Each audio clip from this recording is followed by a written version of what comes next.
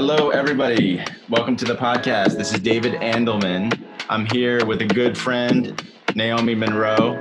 We both work in the movie and TV industry, and I'm really interested in how people function psychologically in different situations, stay motivated, overcome challenges, navigate their career, and also, what drives them, like what causes, what identities, what stories.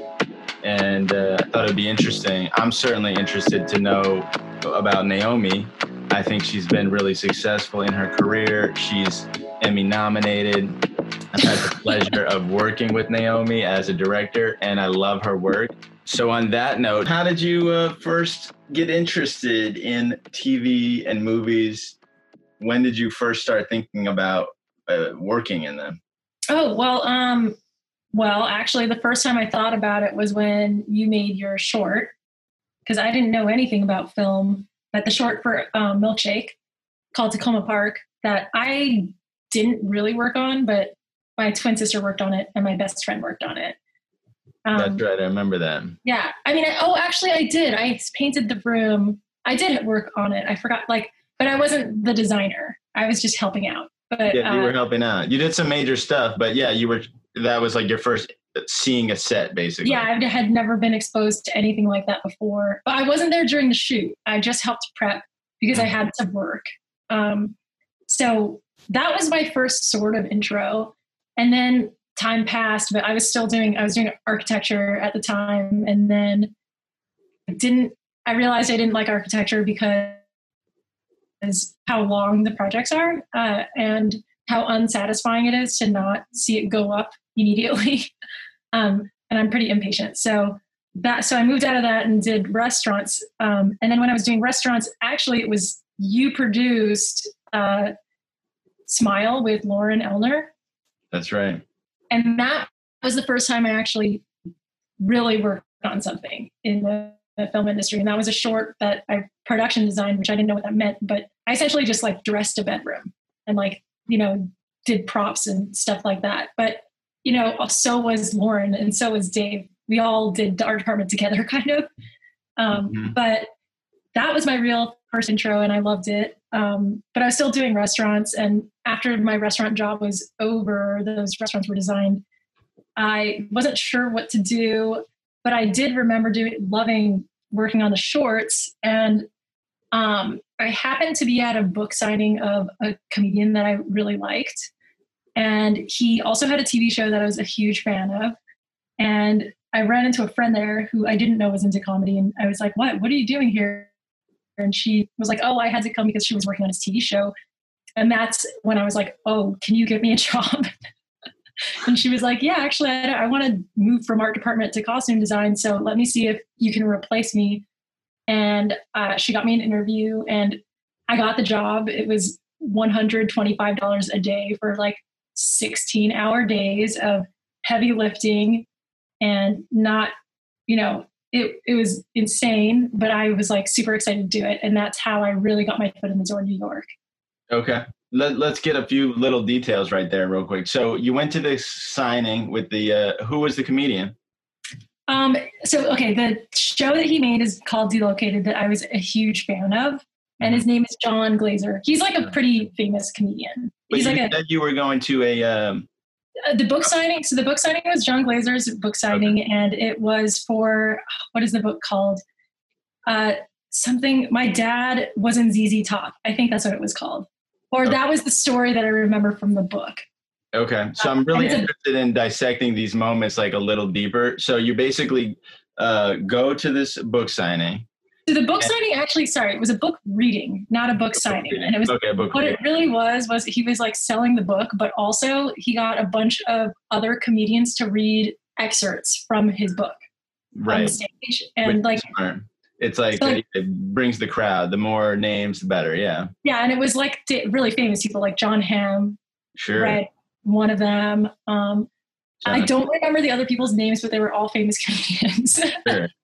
So, all right. So that's really interesting because right away I see that you're, operating from a sense of personal power or what have you. You're following your own personal interest. you know? Yeah, it had nothing to do with like, for me, it was pure entertainment. It wasn't like, Yeah, you are chasing your passion, like, and then, or I'm using my own words, but it seems like, and then you meet a friend there. Yeah, who I didn't, the thing is, back then, what I didn't know is I actually didn't talk to my friends that much about their jobs. So like, and this friend of mine was, she was the little sister of one of my best friends. And I knew she did some kind of art thing, but I didn't really ask her any questions. Like, but it turns out that I did have some friends in the industry and I didn't even realize it. Mm-hmm. Yeah. And it sounds like, you know, you weren't shy about making the ask. You know, I was definitely not shy. I was like, please get me this job. Yeah. And also, you know, one thing is like, you can't get lucky if you're not, you know, you got to be in the right place in the right time, but you also have to be like active and ready. You know, like definitely. You could have just went to that thing and sat there and laughed at the jokes and went home, you know, but you didn't, you know? Yeah. And also like when she got me the interview, it wasn't like, I wasn't sure if I was actually going to get the job, but I was just like, I wanted it so badly. And this designer could tell that I would work really hard. And so I think that's what got me it. I was just like, I really want this. Mm-hmm. That's fascinating. And then it sounds like, you know, these are like, from an objective standpoint, like long days, lifting hard, you know, it sounds like hard work, but it also sounds like you really enjoyed it, you know? Oh, I loved it. It was, and also that's how like my best friends now all came from that job. That's awesome. And so tell me, when you're on the job, where does the fulfillment come from for you? Well, okay, so that one was different than it is now because that was non-union. So for that one, the fulfillment comes from the fact that we're all literally doing everything together. Like it wasn't super segmented. Like we all like contributed the same amounts equally, I feel like, to all of the sets. We all lifted stuff out of the truck. We all set everything up. And it was like very much like a team. And because we were so, you know, we were all really young. So then we would always go out after work too. So we were just like constantly together, working really hard, you know, put in really crazy situations and getting through them together and having fun. Mm-hmm. That sounds awesome to me. That sounds awesome. But I do wonder, where does that come from? Like, it sounds like teamwork and like the connection, like everyone doing it together. I feel like also, I think like I've been in other scenarios where it's not good. Like it's like we all happen to vibe with each other. Like that was like a very lucky thing that we all, even though we're all super different, we just like, we got each other's sense of humor. You know, I've been on crews where it's not like that. Sure. So it was partially lucky that it was so fun. I see. But also, we all were learning so much because we were all brand new. None of us really knew what we were doing. Learning together, all working together, vibing together. And then where do you think there was no snobbiness. That was one huge contribution, was that nobody thought they knew better than anyone else because none of us had really done it before. So we all were equals. Equality is a value potentially for a good shoot. That's interesting. So where do you think these values, did you always have these values? Like even when you were working in architecture or designing the restaurants? And where do you think they came from? Like, how did you form an identity based around, like you could go for more money somewhere else, but you're not, like you've placed value on. I think it's because I was so unhappy. I knew what it was like to be unhappy at a job. And for me, that was going to an office every day for years, and working with the same people that entire time. Like I enjoy 3 months at a time. And I haven't worked on any huge TV shows that are like the longest I've ever worked on a job is 6 months. You know, it's going to be over. The end is in sight. You don't get the thing is you spend so much time with these people that like, if you didn't see the end, you could start getting sick of each other. Right. But Well, there's something there's an about end. change, variety, it's either variety or growth. I mean, or it might just be the illusion of growth, but like the change, that's interesting. But where as a person do you think you started? So you didn't like the other job and that led to valuing. Well, actually, you know what I did? I remember every morning waking up and like really, really not wanting to go to work. And that feeling I had for like 2 years. Like I was at this firm for 3 years, and the first year I didn't feel that way. Second and third year, every single day, I really didn't want to go to work.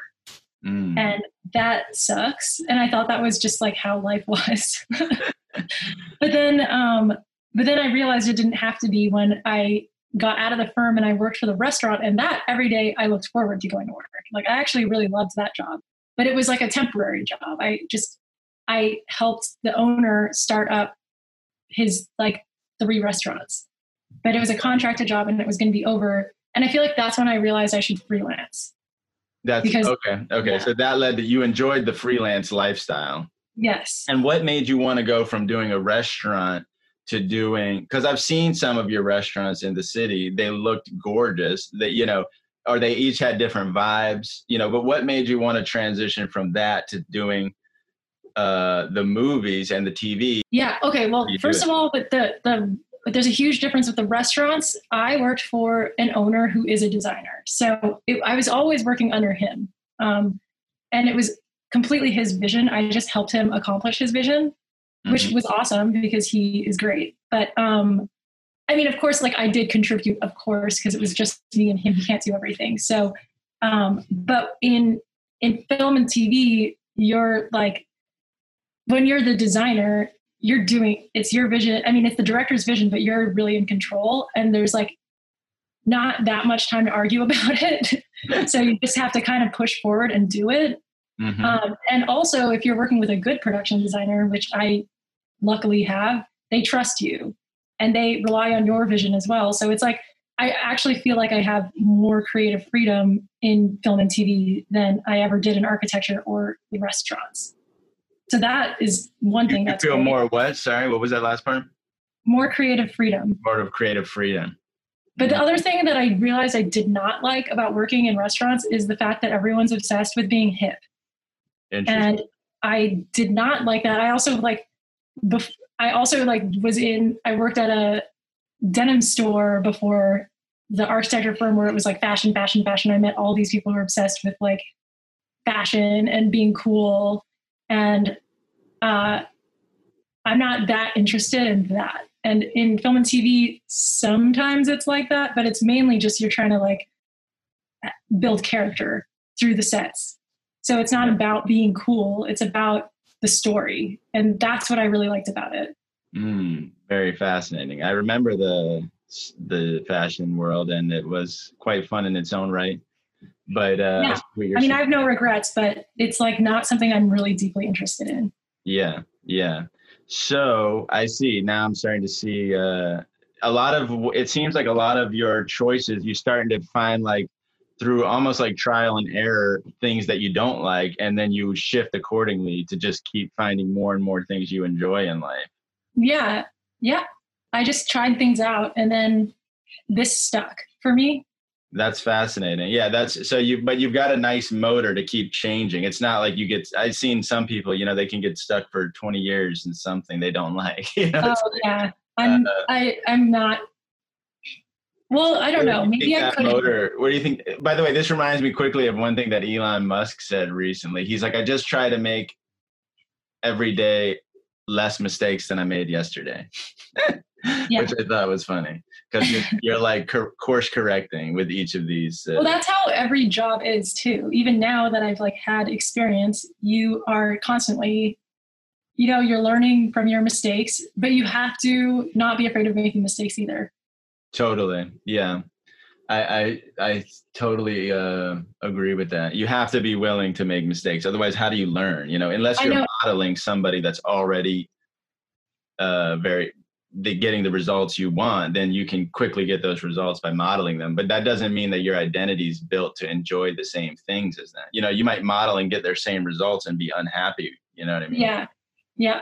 All right, so I'm getting a better understanding of how you operate here. But so, which is awesome. I really like this. But what now that we're getting more into the film details, like when you're getting a script now, or when you're first meeting the director, how do you choose your projects?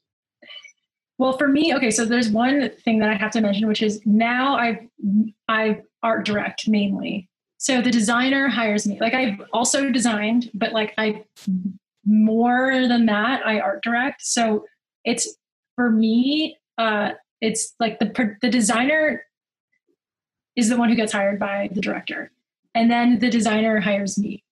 So, but still, you choose what projects you want to work on. Mm-hmm. But I don't have as many extensive conversations with the directors or anything like that on most of the jobs I work on until after we've started. Mm-hmm. But that being said, the way I used to pick jobs was I took every single job that I was offered, and that was like I literally would just. But I happened to be. I was in a niche like Adult Swim comedy show when I started out. I was in this niche category where I happened to love all of those shows. So I loved everything I worked on. I loved working on them, and I also loved the shows themselves. So like that was very lucky. But then once like I started art directing more, that's when you have to kind of pick and choose. And for me, half of it is the designer. It's like, actually it's more than half. It's like, it's who I want to work for directly. Mm-hmm. And the fact that I think that they make good decisions on the projects they work on. Mm-hmm. So like, I'm kind of relying on like what they think, like the jobs that they choose. I see. And tell us a little bit about that last transition, because I kind of skipped that. We left off with you designing, and then you started more art directing. Was that more of a choice, or was that more of that was just how it happened. Well, okay. So basically I started out set decorating, which I loved. And that's what I thought I wanted to do, but I could not get into that union because it was really hard to get into. Mm-hmm. And I was impatient and young, and I didn't know that, it takes like 3 years to get into that union. And like, when I first started, I was like, not willing to wait that long, I guess. Mm-hmm. And then I was like, well, I mean, when the projects I worked on, I basically was also art directing. So I was like, I didn't really know the difference. And so I was like, okay, so I joined the art directing union. And that's when I joined that union, when I started working union jobs, I realized they're totally different, the jobs. So then like I didn't set decorate it. I only art directed. When you say they're totally different, what do you mean? So set decoration and art direction are like, on union jobs, they're totally separate departments within the art department. So like the set decorators, they buy, what I used to do was you buy all of the dressing that goes in locations, mm-hmm. but the art director does all the built sets. So basically like they figure out how to construct the sets, and they deal with the carpenters and the painters and all of that kind of stuff. And then in general, they kind of oversee how everything goes into each location, but they're not actually shopping for the stuff that goes in the location. Mm-hmm. That I kind of fell into. I still love and miss set decorating, but the way this industry is, you can't do both. Because of the unions, the way the division is. I mean, you could if you're in both unions, but like I kind of just rolled with art directing, and I've been happy so far. So I haven't tried doing anything else. Mm-hmm. I mean, I still like will production design every once in a while, and I love it. Mm-hmm. But I'm not like unsatisfied with art directing. So I guess like the way I function is until I'm unhappy, I keep doing the same thing. That's great. And as long as I'm getting a paycheck and surviving, I'm cool with it. Great. Okay. Yeah. You've done some fantastic work. No question about it. Like you feel free to mention things. I'm going to just talk quickly about one that obviously we did together. We did a movie called Milkshake, which the distributor retitled American Milkshake. But there was one choice that on that particular project that I thought was so nice, stands out to me, was there was two characters, Henrietta and Jolie, and they were both kind of out there characters, but they had this bond, that they were tied together as outcasts, and they were both very lonely, I think. And they both,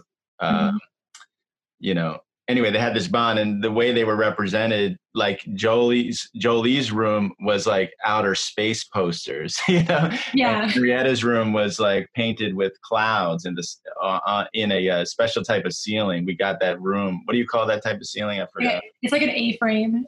It's like an attic ceiling that's A-frame. Yeah. So she had this attic ceiling that was painted in clouds, and he was in outer space. And I just thought that really captured how these two characters, like their mentalities were so disconnected from reality, even though Henrietta was probably a really wise character, but they're both adolescents. Anyway, it's that kind of... She's still a dreamer. She was a dreamer. Yeah. Yeah. They both... I had very specific characters for them in my head. Oh, absolutely. Yeah. As did I. And what I liked about Working About You was like, you would read the material and then present ideas, about the characters or the story and why you thought something would fit, but I just want the audience to know, like, how you make those choices. Oh, yeah. Because for people in film that might want to do this work, this is like, or find inspiration, like this is something I find super interesting, Yeah. Well, so it depends on who you're working with. Like, for working with you is the kind of ideal for a production designer, because you're open to ideas and you kind of let me do my thing. Yeah, I learned that from someone else, by the way. I didn't make that up, but I've read, like maybe 20 or 30 books that this company, Mississippi Press, put out with all these other directors. And like, some of them are not like that, and that can be very frustrating for a production designer. So like this, it's ideal. Like for me, it was like, I just like ran wild with my imagination. I tried a whole bunch of different things out in Photoshop that you don't know about that failed. And then I came up with something that I thought didn't fit, like that worked. And then I showed it to you, and I don't know if you remember, but like we looked at like multiple variations of the colors and everything in like Henrietta's I remember. Room. Yeah. Yeah. So like it's a collaboration, but you were like open to my ideas, and like we went in that direction, and then together landed on colors and everything. Mm-hmm. Yeah. Like finding the color palette and, yeah, it was, so when you're reading, well, just to backtrack for 1 second, I believe it was actually Hal Ashby, like he had done this interview that it really resonated with me, and I was reading it, and it was like, he was like, if I don't give my department heads the chance to present ideas, then I'll never get the uninfluenced idea. You know what I mean? Exactly. He's like, I already know my own ideas, but I'll never get the uninfluenced idea if I present them first. You know what I mean? know. And that's like the good thing about like working in a team is you want other people's ideas. Like, I totally agree with whoever that is. And that's what makes things look better. Like, yeah, he was a great director, but what did he do? He did that Oddball Couple movie that was so legendary. Harold and Maude. Sorry, go ahead. Harold and Maude, I loved that movie. Yeah, he's done a bunch of other great movies, but that was the one that I watched like 20 times in a row, like writing Milkshake. So different directors work in different ways, and sometimes they're really controlling. And sometimes they're controlling, but they also don't know how to have a vision of space, of like how to organize a space. And it's because it's often this happens with like new directors where they just like are insecure a little bit. And as a result, they're weirdly stubborn about like everything being perfect, but then not knowing how to make it perfect, and kind of, I don't know, I usually experience that with new directors.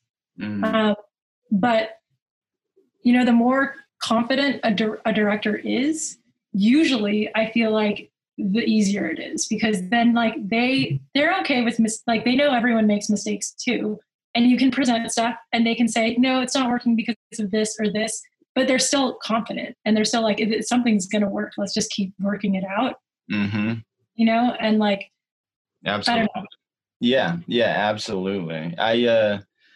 I go back and forth between writing and directing and also working in post-production. And I worked for Barry Levinson a lot. And I made Milkshake right after doing a movie with him. And, I was assisting him. And then basically I was like an assistant editor / associate editor, what have you, like cutting some scenes, working with another editor who's fantastic, who just edited a pilot for me, actually, Aaron Yanes, I love his work. Also just such a super collaborator. But the fun thing about working in post with Barry and Aaron is like, there's no one's possessive about ideas. Like no one's like, this is my idea. Like there's just ideas out there, and some of them don't. And, and that just keeps it flowing. Like it keeps it evolving in a way that's very quick, so it reaches a place that's really exciting, really fast, or maybe it's whatever the piece is, it might not be exciting, but whatever the piece is honing in on, just kind of goes there. When there's no like possession of ideas or ownership of them. It's also good for production designers to be that way too. And to like realize that their crew could have really good ideas as well. And those are the production designers I like working with are like that. They're not super controlling. They want your ideas, and like ultimately it's their vision, but they know that like they can get something from their crew other than just like literally moving a couch somewhere. So it's like every department should be that way, I think. And then it's like an amazing experience. Yeah, it is interesting how that happens. It can be such an amazing experience. Like I've been on shoots. I did this pilot recently, which was super fun. And it was one of these shoots that like we all just had a blast, you know what I mean? And like when it was done, it was amazing. I think I'm excited for people to see the finished thing. I haven't put it out yet, but we're just doing the dialogue edit and the mix, and the score is starting to come in. But yeah, I know what you mean. There's been other shoots that are like much more irritating for some reason. Yeah. They're unhappy. It's because if people are unhappy working, it's not a good experience. And people are generally not very happy when they're just constantly being controlled and not really being allowed to like have their full potential be met. Like, although I guess there are some people who also would rather just like not work hard. Yeah, that's not the kind of, well, let's talk about, how do you crew up your department?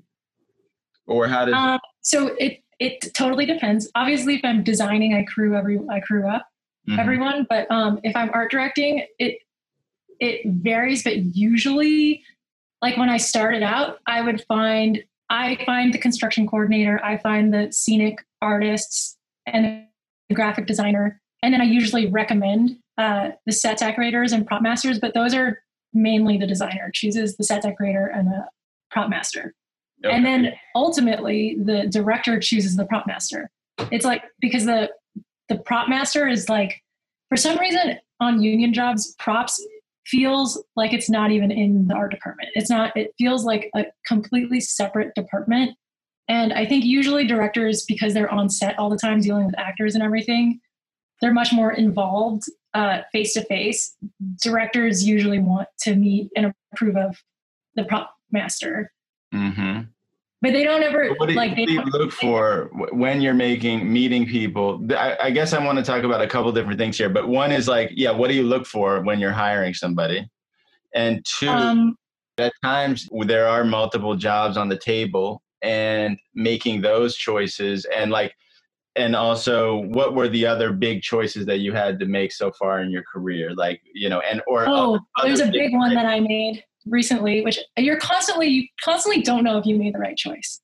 Like, it's really hard to sometimes decide on what you're going to work on. Sometimes it's easy. Usually at this point in my life, I choose to work with new people I haven't ever worked with before over my friends. Even though like I know I'll have a great time working with my friends, but I want to like meet new people, see how other people work and learn, because I know that like different people work in totally different ways, and I want to know what all those ways are. So for me now, I would like, my choices are based on meeting new people. Mm-hmm. Variety or growth, like these kind of things. Yeah. But yeah, you'll often pick a job and then you'll do it and you'll wish you did the other job. That happens like a lot. Well, but it's fine because you know that you'll get another job and, you know, whatever. Like, there's so many opportunities that you're bound to, you know, miss out on something. So you can't like constantly be worried about missing out on things. Yeah, you can't be everywhere at once. So how do you stay focused on getting the most out of the job you're in, as opposed to falling into that kind of mentality of wishing you're on a different one? I mean, I'm still struggling with that. but I mean, usually like once I'm doing a job, it's like so stressful kind of, and I still like it, but it's like I'm so absorbed in it that I can't even think about anything else. All I can think of is that job. I don't have the energy to like worry about anything else. Absolutely. No, you know, from having worked on many other sets, you know, I will say, yeah, you are one of the most committed people I've ever seen well, thank you. Your work ethic is amazing. I'm actually really curious about how you maintain that. Like, where does that come from? I don't know where it comes from. I think I've just always been that way. Well, no, I haven't, because I didn't care when I was in architecture. I just went home. I would show up to work at 9, come home at 7. And that was my day. And I just did what I could do in that time, which is actually probably a healthier way of being than I am now. But I guess, you know, it's because I care so much about doing a good job. And it's because I care a lot about the project. So like, I want the project to succeed really badly. So yeah, absolutely. It makes me work really hard. That makes sense. Which is another note on like, it's good to do jobs that you want to watch, in my opinion. And it's not even for me about if it's going to look good. Like, of course we want it to look good, but like, it's more important to me that the project itself is good. Yeah. The heart of it, or when you say the project itself, like the story and the characters, and like, I want to like what it turns into. I'm not necessarily concerned with, I really hope people think that my sets look good.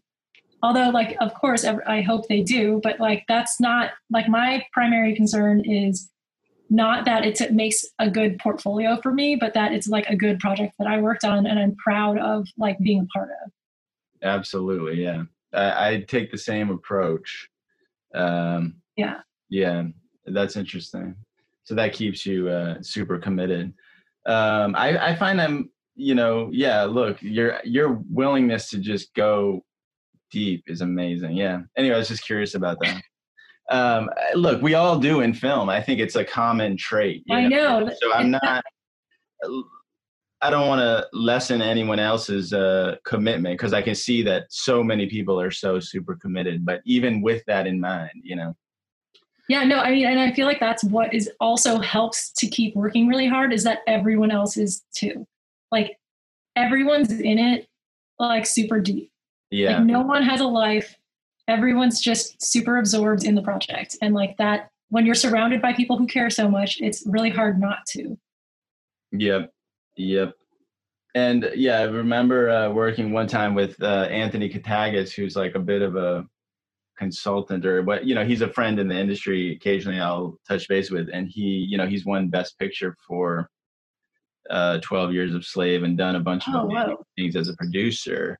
And we were doing this short film together, and he was like, I was producing, he was executive producing, and he was like, you know, we were on this group thread, you know, like we had one of these message threads that was just good for getting things done. And things were starting to get a little chaotic. Like, there was a few curveballs that had come up, and maybe, you know, it was a more challenging time for some of the crew, and he would just stepped in and was like, well, if we're going to do something, do it strong, you know? Yeah. And it was like, if we're doing this, let's be all in, you know, because that's how we win. You know, that's at the end of the day, like, if the project is good and we're associated with it, then I know, you know, then we all win. So it was interesting to see him like just gently remind everyone, you know what I mean? It wasn't like people were upset or whatever, but you can kind of tell the vibe is shifting, Yeah, I feel like that always happens. Yeah. And there's always a point where everyone gets a little frustrated, but exactly. But he was able to recognize it and bring it back around very quickly. Like he could see the problem coming before it got there. And I thought that was cool. Yeah. But it's a similar idea of like, yeah, like if we're doing this, let's do it all in. And also like the project is what's important, Yeah. Some people don't realize that, I feel like for some people I work, like maybe not in the art department as much, although sometimes in the art department, it's like, it's just a job. And like all they do is complain. And it's like, but what this industry is, what this job is like, and like, they don't seem to care about the success of the project. They just care about getting their paycheck. And those people are the unhappy people. Yeah. Like, that's how to like have a job that makes you unhappy. Yeah. What do they say? There's a saying around this, energy flows where focus goes or something like that. If you focus on the complaining and the problem, I know. Then that's what you start to notice more and more of, Yeah. I think everyone just needs to figure out in life what makes them happy and do that. There you go, folks. Words of wisdom from Naomi Munro. Don't do it if it doesn't make you happy. I mean, everyone needs a paycheck, but I don't know. I don't stick with things I don't like. Absolutely. And so, and then one other thing on this, which we kind of skipped over, when you're doing your hiring, what do you look for in people? Or if you're choosing a project, like if you're meeting somebody, how do you attract the good energy? You've got great energy. And I feel like it's really hard to tell because in an interview, everyone always tries to put out the good energy, and that's not always who they are. So it's hard. It's hit or miss. But like for me, the most important thing is attitude. It's like, if they don't have the skills, I can teach them, is how I feel. Like, and of course I want to get skilled people, but like, I definitely don't want to be working with someone who is going to be complaining all the time. Mm-hmm. That is like, even if they're the best at what they do, that's not what I want to be doing for the next 6 months, dealing with that person. Mm-hmm. And there are plenty of people who are really good with really good attitudes out there. So usually it's all based on references. Like you just have to call around because an interview doesn't do much. Mm-hmm. That makes sense. Yeah. Right. You have to see how they handle stress. Yeah, that makes sense. Okay. And then having looked at these choices and the values that you've had to make them at different points in your life, is there anything that you will modify moving forward or stay aware of, maybe more consciously? Well, I know that like the more that I've worked, the more that I understand. Well, actually, there is one big lesson that I've learned, which is that initially when like I started out in the industry, I felt like it was really important to say no when someone wants something that like a director wants something that is completely out of the realm of the budget. Mm-hmm. And or will overwork your crew or whatever. And like I said no a lot. And I realize now that is actually not the way to go. Okay. Tell us about that. Yeah. Like it's what you have to do. And what I've gotten way better at, this was a beginner phase thing when I would say no all the time, is you have to figure out a solution, a way to get what the director wants or what the creators want. And a way, and if it's way over budget, you have to try to get it not over budget, but then you just give it to the producer. And you're like, look, this is the solution. This is like what I came up with. Mm-hmm. And now it's in your hands. You can pay for it or you can not pay for it, but you really do have to try to make it happen and present a solution without just saying no. And that makes everyone feel better about the situation, and it feels more collaborative. And it's just like, so now I'm not a no person, I'm a yes person. Absolutely. That's a funny thing too. Yeah. Did you ever see the movie Yes Man with Jim Carrey? No, I haven't, but Absolutely. I do love Jim Carrey. It's an amazing movie. I love the movie Yes Man, and he learns to say yes all the time, and how that changes his life. But this is more of a strategy thing, I think. Than I guess it's a little strategy, a little psychology, but learning to also use your team. I mean, the production department is there to settle these budget issues so that you don't have to. You and you have to learn to say yes without abusing anyone. Like the reason why I started out being a no person is because I worked for people who had no regard for how late and hard everyone was working and how little they were getting paid for it. Yeah. So it turned me into a person who's just like, no, I'm not treating my crew that way. That like, that's this, you need to give me more. But instead of being defensive like that, when you start saying yes more and you start coming up with solutions, whether or not, even if it starts out just being a strategy where you're making the producer be the one who says no, it starts making you think in a different way where you actually want it to be yes. And you don't want the answer to be no, you want the answer to be yes. And sometimes they will give you more.